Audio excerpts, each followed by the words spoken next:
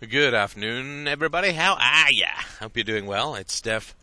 It is 20 to 6, Wednesday, the 10th of May, 2006. And I just wanted to mention about a little death that has been revealed in Toronto, or has been, the motive for which has been revealed recently. And it's worth having a little look at, based on the fact that there are little deaths all over the world caused by the state. Not obvious, not in your face, not like wars or genocide, but these are all the little deaths that occur that are caused by the state. And there are lots and lots of little ways that the state can kill you. But I want to point out one of them here. And just so you sort of get an idea that crime is not really random, and that violence is not always and rarely is random. And that it's sort of important to understand the causes of these kinds of murders or deaths. Not that all evil can be laid at the hands of the state, but it's impossible to tell how much evil is in human nature while we have the state, because the state provokes and creates so much of this. So, let's have a look at the death of a little girl, an 8-year-old girl. Her name was Zhang. Her last name was Zhang.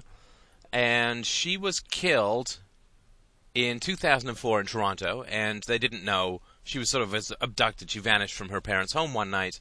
There was indications of a break-in, and then for quite some time, she was not found, and the parents thought, oh, she's alive, there'll be a ransom request, and so on. And what happened was, eventually the girl's body was discovered, and eventually they arrested a guy, and finally, it turned out that we figured out what the motive was, right? So here, you have someone who is breaking into someone's house, stealing their child, dragging them away. He says that he accidentally choked her to death, and his main purpose was to get some ransom money, but she fought, and so he ended up killing her in a tragic kind of way. Well, how did this all come about? Was he just greedy? Was he just a guy who wanted to buy a whole bunch of computer and video equipment and stereo equipment and iPods? Just a shallow, greedy guy? Well, no. As it turns out, this was not the case, as it rarely, if ever, is in a case of something like murder. So the funny thing, of course, is that the way that this story is played out in Toronto is, oh, there's this random crime, oh, society's becoming so dangerous, there's no way to predict these things, blah, blah, blah. Okay, so let's look at what his motive was, which has finally sort of been revealed in the last day or two. Well, if you are he's from China, and he was a boarder at these people's house for a while as he went to school, and he was desperate to stay in the country. Now, if you come to Canada, you want to sort of become a citizen, it can take you 4 to 5 years. You can be deported at any time. You're severely restricted. It's really problematic. You can never leave the country. You're constantly under threat of deportation, and you can be severely harassed by the police, of course, because you don't have the sort of quasi-protection of whiteliness or citizenship. So all of these sorts of things combine to make a pretty stressful situation. Now, he's from China, of course, so he doesn't want to go back to China fairly badly, I guess you can say. And so he ended up hatching this plan. Now, the plan was to kidnap this little girl, Cecilia, her name was, to hold a hostage for ransom, and to get $30,000 or $40,000 cash from the parents. Now, why did he want $30,000 or $40,000? Was he a drug addict? Was he gambling? Did he owe money to the mafia? No, of course not. None of those things. The reason that he wanted $30,000 or $40,000 is that's roughly the bribe that you need to give to a Canadian citizen so that she'll marry you, in which case you can become a Canadian citizen in 6 to 9 months. And so he needed this money desperately. He wasn't able to get it, of course, because he wasn't able to get a job. He wasn't allowed to work. And so he had no choice, he felt, but to try something desperate. And being an inexperienced criminal and so on, he botched it really badly. But this is not random. This is not something that just springs like a evil demon from a pure heart, and this is not a darker aspect of human nature. We look at something like this young man, and we can see, I think, fairly clearly how it is that he developed as a human being. Well, of course, when he was younger, he was brought up in China, and of course nobody's mentioned anything about his background, because when you are in the media, everything you try to do you try to do so that you can make sure that everyone understands how necessary the state is, right? So you don't want to start drawing any really logical conclusions about the role of the state in what led up to this poor girl's murder.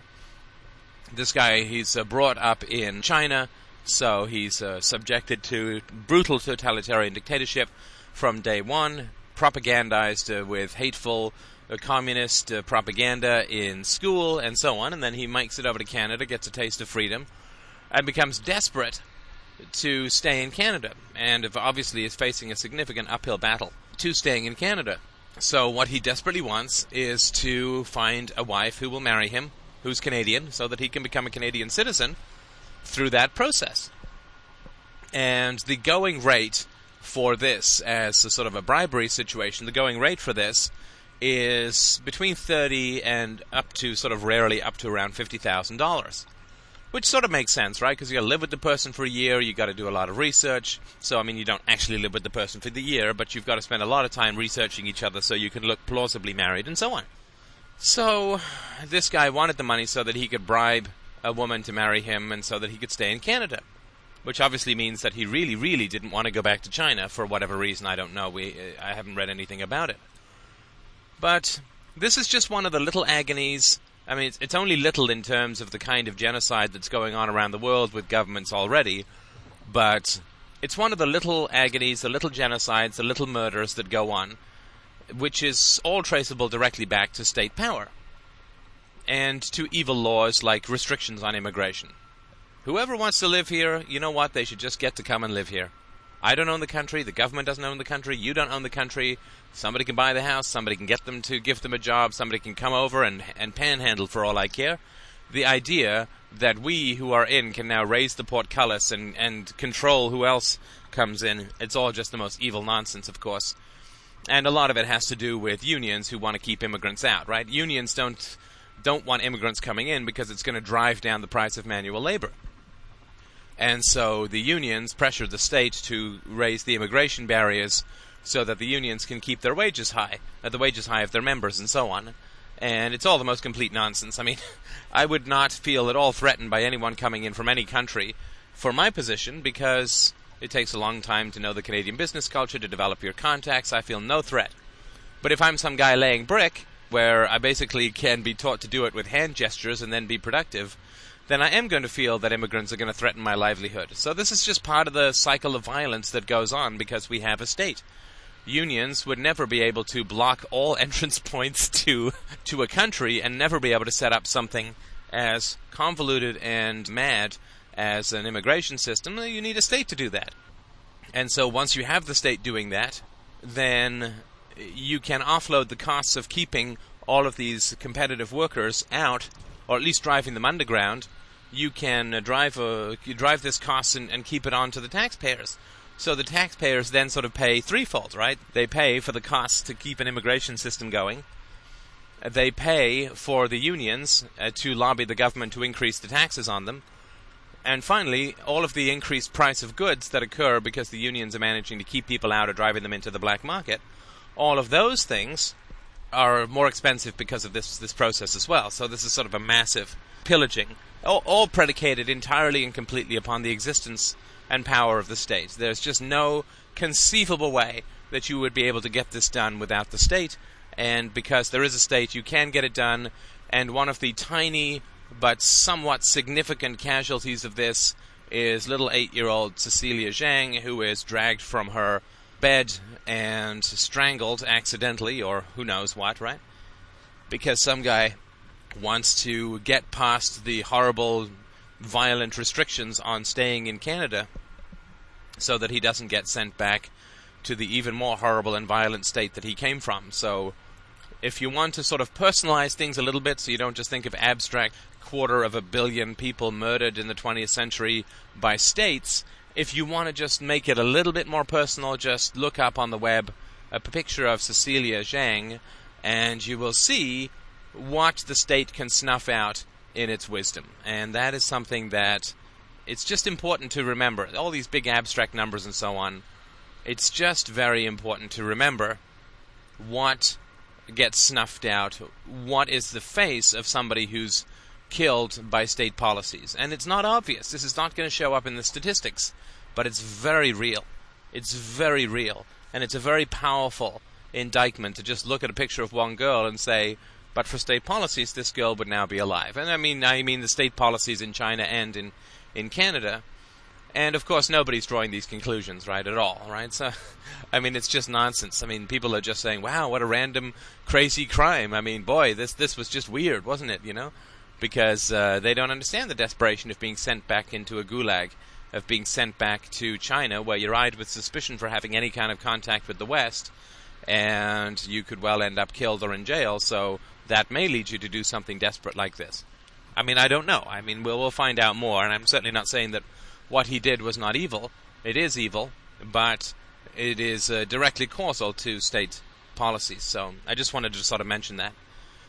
Now, the other thing which I'll talk about sort of briefly is the movie Fight Club, which I watched in 1999, right in the middle of my 18-month bout with significant insomnia, with 0 to 1 to 2 hours of sleep a night for approximately 18 months, which was just a hellish situation for me. This is during the time of great transition, which is why I fully understand the difficulties of getting rid of your family if they're corrupt, of getting rid of corrupt friends and corrupt relationships, and that's why I have nothing but empathy for people who go through this or who choose to take this path. It's fantastic, but that first step is a bit of a doozy, let's say.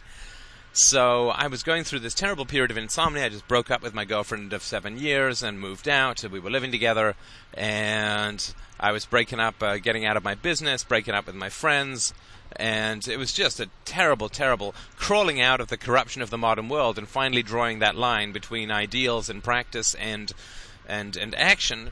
That was a very, very difficult transition for me, a nightmarish transition, but full of strange beauty at the same time. Though I had the most vivid dreams that I've ever had in my life, vivid and beautiful dreams. And I had immense fits of inspiration and wrote an entire book about this process. And I just found it the most wild time, and also a time full of a great deal of emotional violence.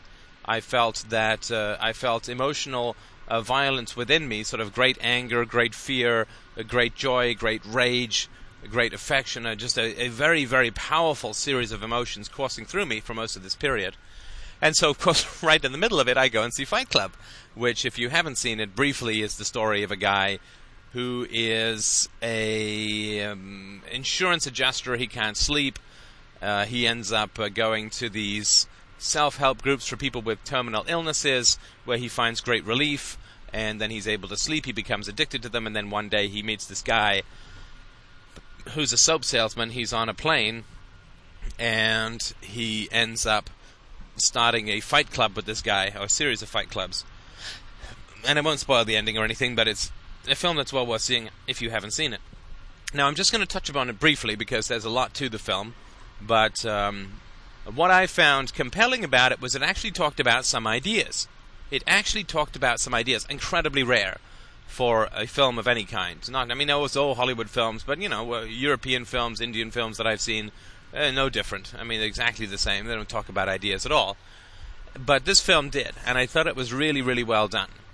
And, it's pretty Freudian in a lot of ways, but the basic idea is that, for me, the basic idea is that what you need to do to grow is to embrace what is unthinkable, to embrace the opposite, to embrace contradiction, because it is through contradiction that you get truth, right? So all the certainty that we have when we're young, and by that I would sort of mean up to 25 or 30, all the certainty that we have when we're young is inherited from people who've told us lies, in my opinion. So our parents and our teachers and the culture and the media and so on, our news and so all of the movies, everything that we feel that we're certain about is simply falsehood. Now, how do you let go of falsehood? Well, the challenge of letting go of falsehood is it's not exactly an easy transition, right? You don't just sort of take your little yacht of falsehood into the dock and step off it. What you have to do is jump off a cliff, looking down and seeing rocks, and just believe that somehow they're going to turn into pillows or you're going to fly. It is a really terrifying transition to let go of all certainty and to embrace what you perceive as the opposite. And so that to me is a very, very challenging. It was very challenging for me, and this is sort of what the film's about. So we'll talk about some of the sort of opposites that I see in the film, and his sort of embrace of the opposites. Well, the first thing that allows him to sleep is when he goes to a testicular cancer support group and he meets Meatloaf, the singer. And Meatloaf was a weightlifter who abused steroids and therefore got testicular cancer, and now he has these big man boobs because I guess once his testicles were removed, he ended up with an excess or a deficiency of testosterone or an excess of estrogen or something like that. So he's growing breasts, right? So this is, and there's this big sweaty hug. It's kind of gross, but he actually finds a great deal of comfort in this, right? So embracing contradiction. You have this weightlifter, a very masculine guy, who's got this high-pitched voice and these man boobs and so on. So he's a real contradiction between male and female, right? You have men with no testicles. Again, it's a kind of contradiction.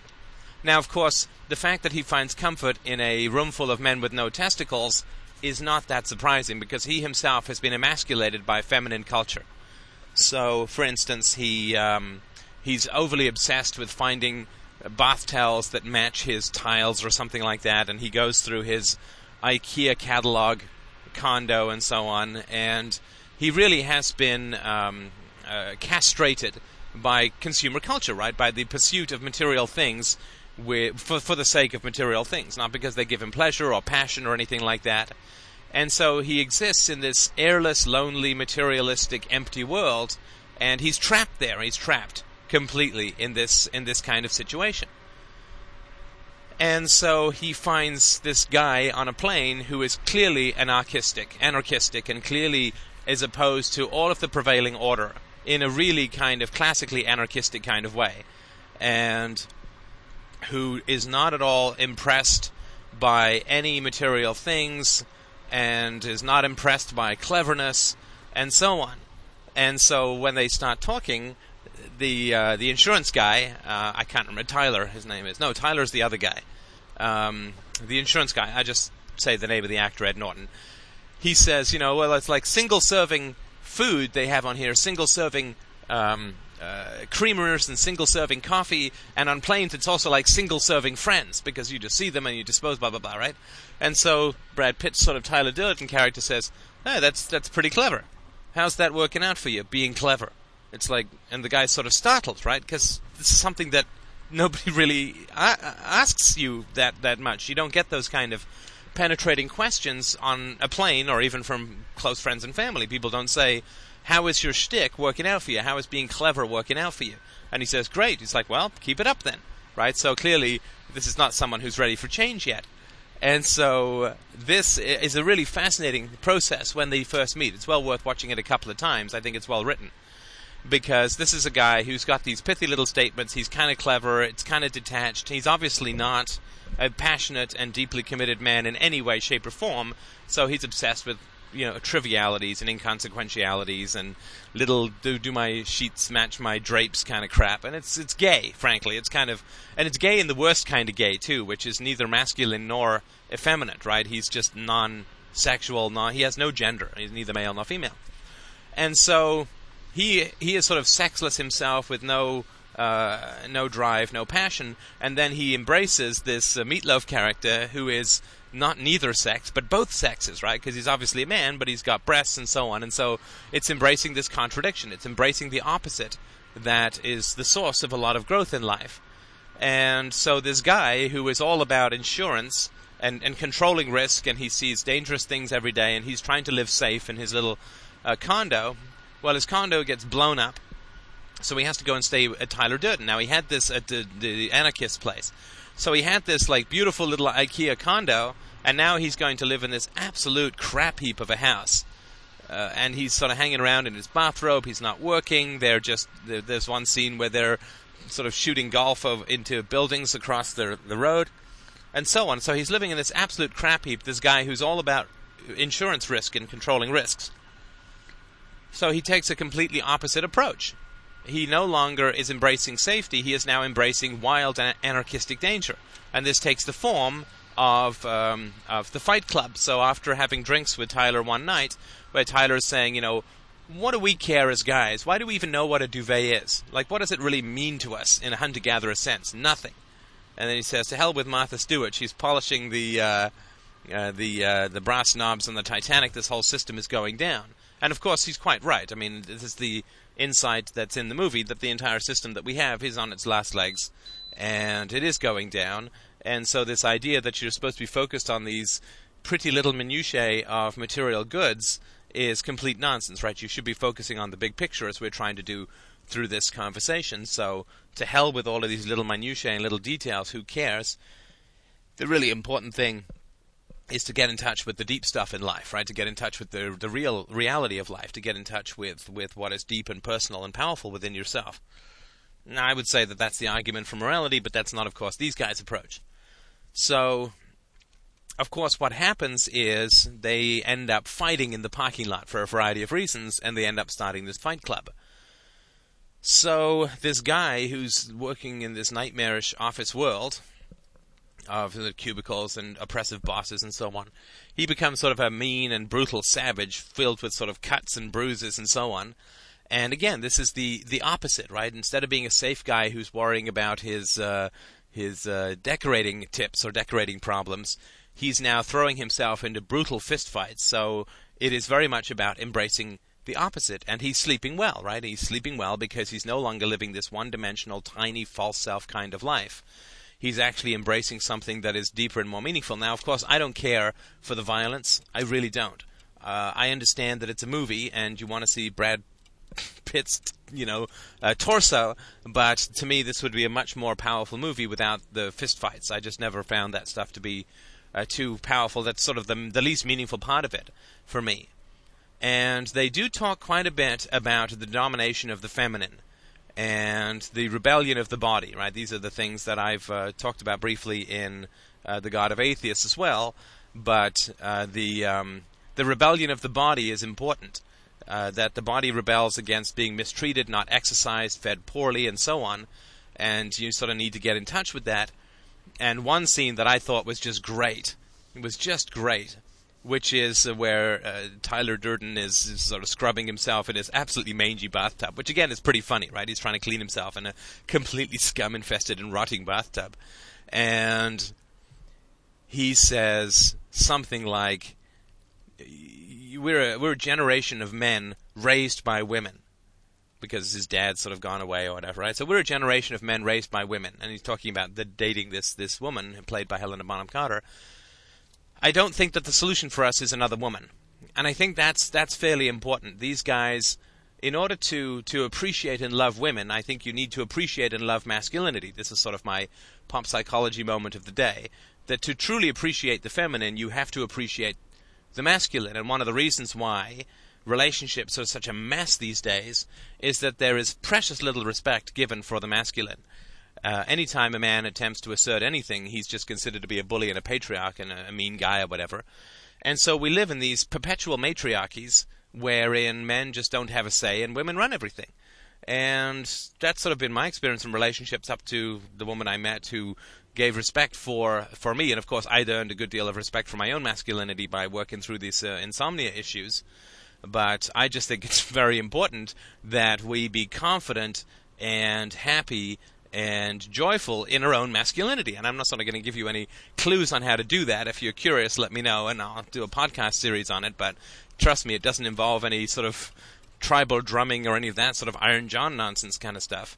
But there are definite ways that you can learn to love being a man, and through that, you will end up learning to love women, right? Because we are compatible genders, in my view, but you can't have any more love for women or femininity than you do for masculinity. So my sort of approach is, I think, sort of borne out in this sort of film, where because this guy doesn't have any sort of an emasculated semi-man, he ends up having to go to the complete opposite extreme of masculinity in order to try and find a balance, right? So from a guy who's obsessing over Martha Stewart colors, he turns into a guy who is getting the crap beaten out of him and beating the crap out of other people every night. So he's embracing an opposite. From being completely emasculated, he goes to an exaggerated and hyper form of masculinity. From being somebody who is obsessed with rules, he swings into someone who is completely against rules. From somebody who's completely obsessed with his appearance and the sort of order and neatness of his living space, he ends up living in this complete crap house of a messy living space.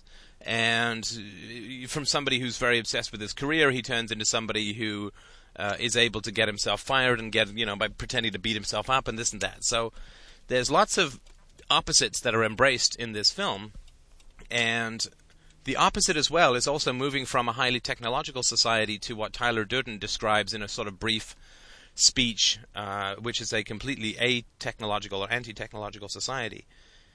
So the world that Tyler Durden thinks of, the world that he sees, is people hunting bisons down the sort of stone corridors of New York City and drying pelts on the expressway, the abandoned expressway, and so on. So he has this vision of life that is very primitive, very savage, and is the complete opposite of this hyper-refined and emasculated life that the character leads at the very beginning.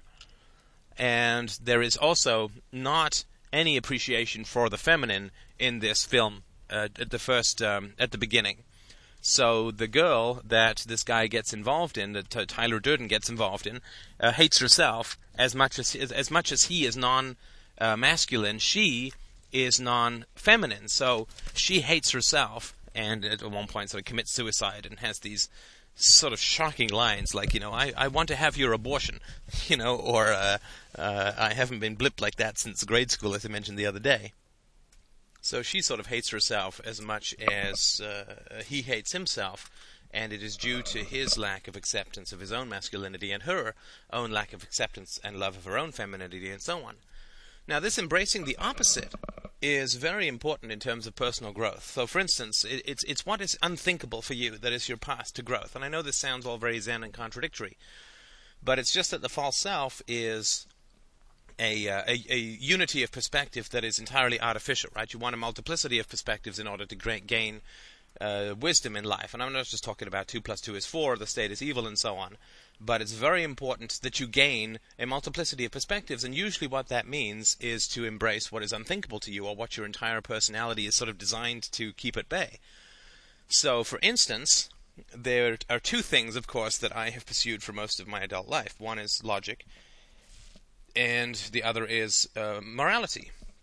So what was it that was my path to growth? Well, I had to say to myself, am I logical? Am I moral? And I actually found that the answer was in the negative. And of course, that's part of the journey that I talk about in The God of Atheists, that after spending 20-odd years trying to be logical and moral, I found out that I was neither, which was unthinkable to me because I had all the theory. I just wasn't putting it into practice, which is one of the reasons why my life was not going the way that I wanted it to, and why I was wasting my time. Because the other thing that is very prevalent in Fight Club, which is very important, is that your life is ending, right? I mean, you're every day you're one day closer to the end. Life is short. If you get obsessed with minutiae and forget about the big picture, then you really are pissing your life away in the most inconsequential, banal, and futile kind of manner. And so this living with the awareness of death is also, this is sort of the duality, this is the opposite of consciousness, of organic consciousness, that life is at its richest when we remember that we're going to die. That is a very important aspect. If you forget about death, this is book Denial of Death. It's maybe important to read if you've never sort of dwelt on this topic before. But to accept the fact that you're going to die is absolutely crucial if you want to make sure that you're going to live as richly and as powerfully as possible. And I'm not saying that I do that every single day, but I certainly try to keep it in mind that there will come a time when, they throw me in the ground and throw dirt in my face, and I will have no more chance to go back and to make up for lost time or to get back the hours that I may have wasted. And wasted doesn't mean like sitting there watching TV.